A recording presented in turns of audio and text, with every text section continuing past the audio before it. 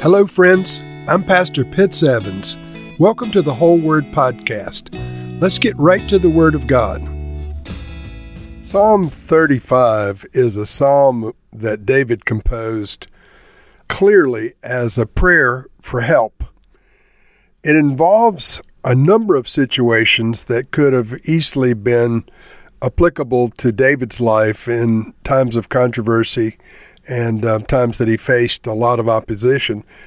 But the New Testament applies part of this psalm to Jesus as a messianic prophecy, and specifically the false accusations that were leveled against him, the undeserved opponents that were doing various things and mistreating the Lord Jesus.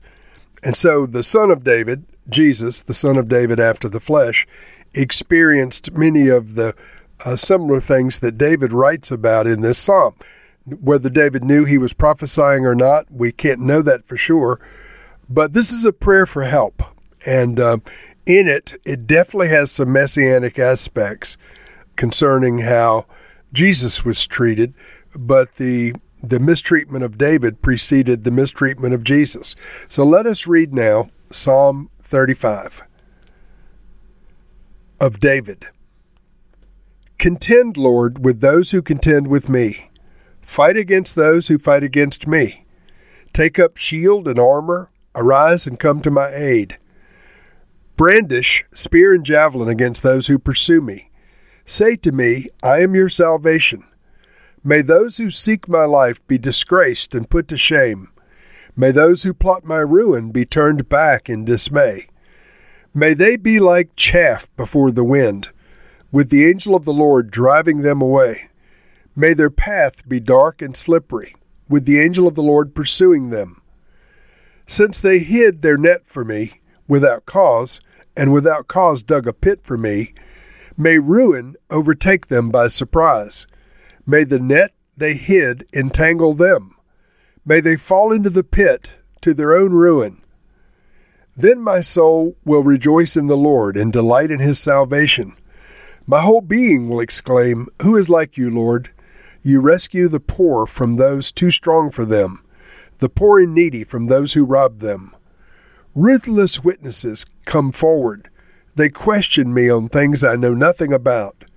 They repay me evil for good and leave me like one bereaved. Yet when they were ill, I put on sackcloth and humbled myself with fasting. When my prayers returned to me unanswered, I went about mourning as though for my friend or brother. I bowed my head in grief as though weeping for my mother. But when I stumbled, they gathered in glee. Assailants gathered against me without my knowledge. They slander me without ceasing. Like the ungodly, they maliciously mocked. They gnashed their teeth at me. How long, Lord, will you look on? Rescue me from their ravages, my precious life from these lions. I will give you thanks in the great assembly. Among the throngs I will praise you. Do not let those gloat over me who are my enemies without cause. Do not let those who hate me without reason maliciously wink the eye. They do not speak peacefully, but devise false accusations against those who live quietly in the land. They sneer at me and say, Aha, aha! With our own eyes we've seen it. Lord, you have seen this. Do not be silent. Do not be far from me, Lord. Awake and rise to my defense. Contend for me, my God and my Lord. Vindicate me in your righteousness, Lord my God. Do not let them gloat over me. Do not let them think, Aha, just what we wanted, or say, We have swallowed him up. May all who gloat over my distress be put to shame and confusion. May all who exalt themselves over me be clothed with shame and disgrace. May those who delight in my vindication shout for joy and gladness. May they always say, The Lord be exalted, who delights in the well-being of his servant. My tongue will proclaim your righteousness, your praises all day long. And so it opens with David issuing a plea for the Lord's protection. He says, Contend, Lord, with those who contend with me. Fight against those who fight against me. Take up shield and armor, arise and come to my aid, and say to me, I am your salvation. So that, of course, is applicable to all of us as believers, asking the Lord to defend us. And next we have one of David's famous imprecatory prayers, asking for the Lord to deal harshly with his enemies. He says, may those who seek my life be disgraced and put to shame. May those who plot my ruin be turned back into dismay. May they be like chaff before the wind, with the angel of the Lord driving them away. May their path be dark and slippery, with the angel of the Lord pursuing them. May ruin overtake them by surprise. May the net they hid entangle them, and may they fall into the pit to their own ruin. And so David doesn't mince words with those who have mistreated him. He asks for not only vindication, but he asks for the Lord to judge harshly those who have misbehaved. He goes on to detail the behavior of those who mistreated him. He says in verse 11, ruthless witnesses come forward. They question me on things I know nothing about. They repay me evil for good. Now this, of course, friends, could easily be applied to Jesus. The psalm goes on to say they gather in glee. Assailants gather against me without my knowledge. They slandered me without ceasing. Like the ungodly, they maliciously mocked, and they gnashed their teeth at me. Of course, we know from the life of Jesus that false evidence was presented against him. False witnesses came forward. They spit in his face. They struck him with their fists. They slapped him. And so this, the gathering in glee, the psalmist says, gathering against me without my knowledge, slandering me without ceasing, without a cause. They repay evil for good, etc. These things could easily be applied to Jesus as messianic prophecy. And their undeserved hatred is quoted specifically as a messianic prophecy in John chapter 15, verse 25. First from the psalm, it says, do not let those gloat over me who are my enemies without cause.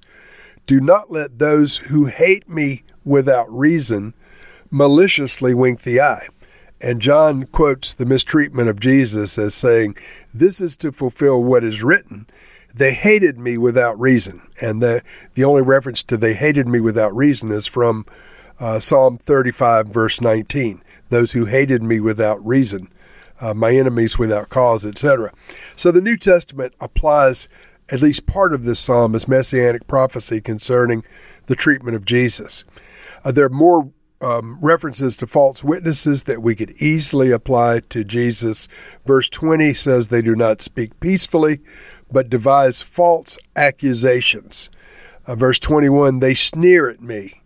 Aha, they say, with our own eyes we've seen it. So they claim to have seen him doing things that he never did.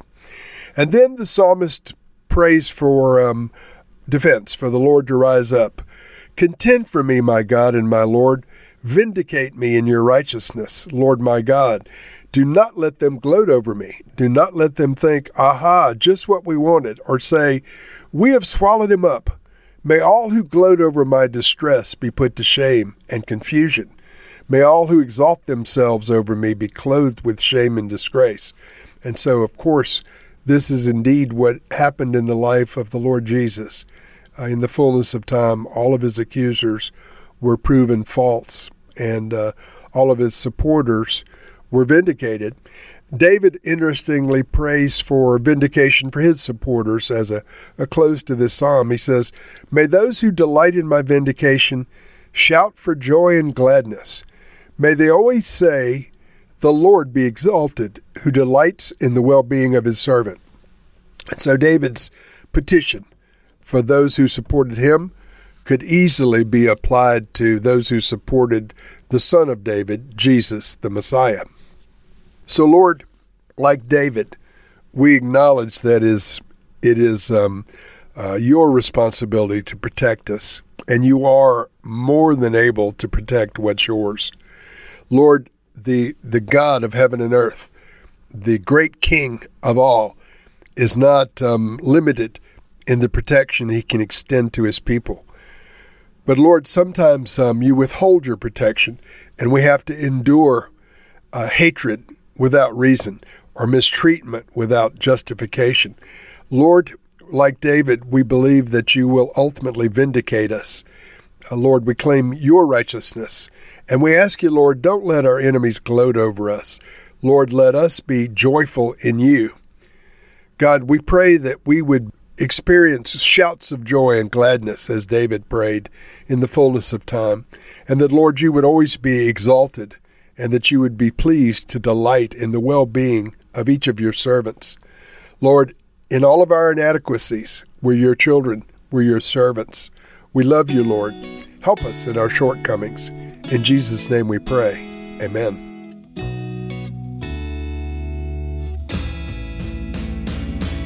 Thank you for listening to this episode of The Whole Word. It was brought to you by Whole Word Fellowship and the Northern Virginia House of Prayer. If you were encouraged, please share our podcast with your friends. We'd also appreciate it if you'd hit subscribe in your favorite podcast app and take a few moments to write a review. If you'd like more information on our church and our ministry, you can go to wholeword.net or wholewordpodcast.com for more information. Thank you again, and may the Lord Jesus bless you today and always.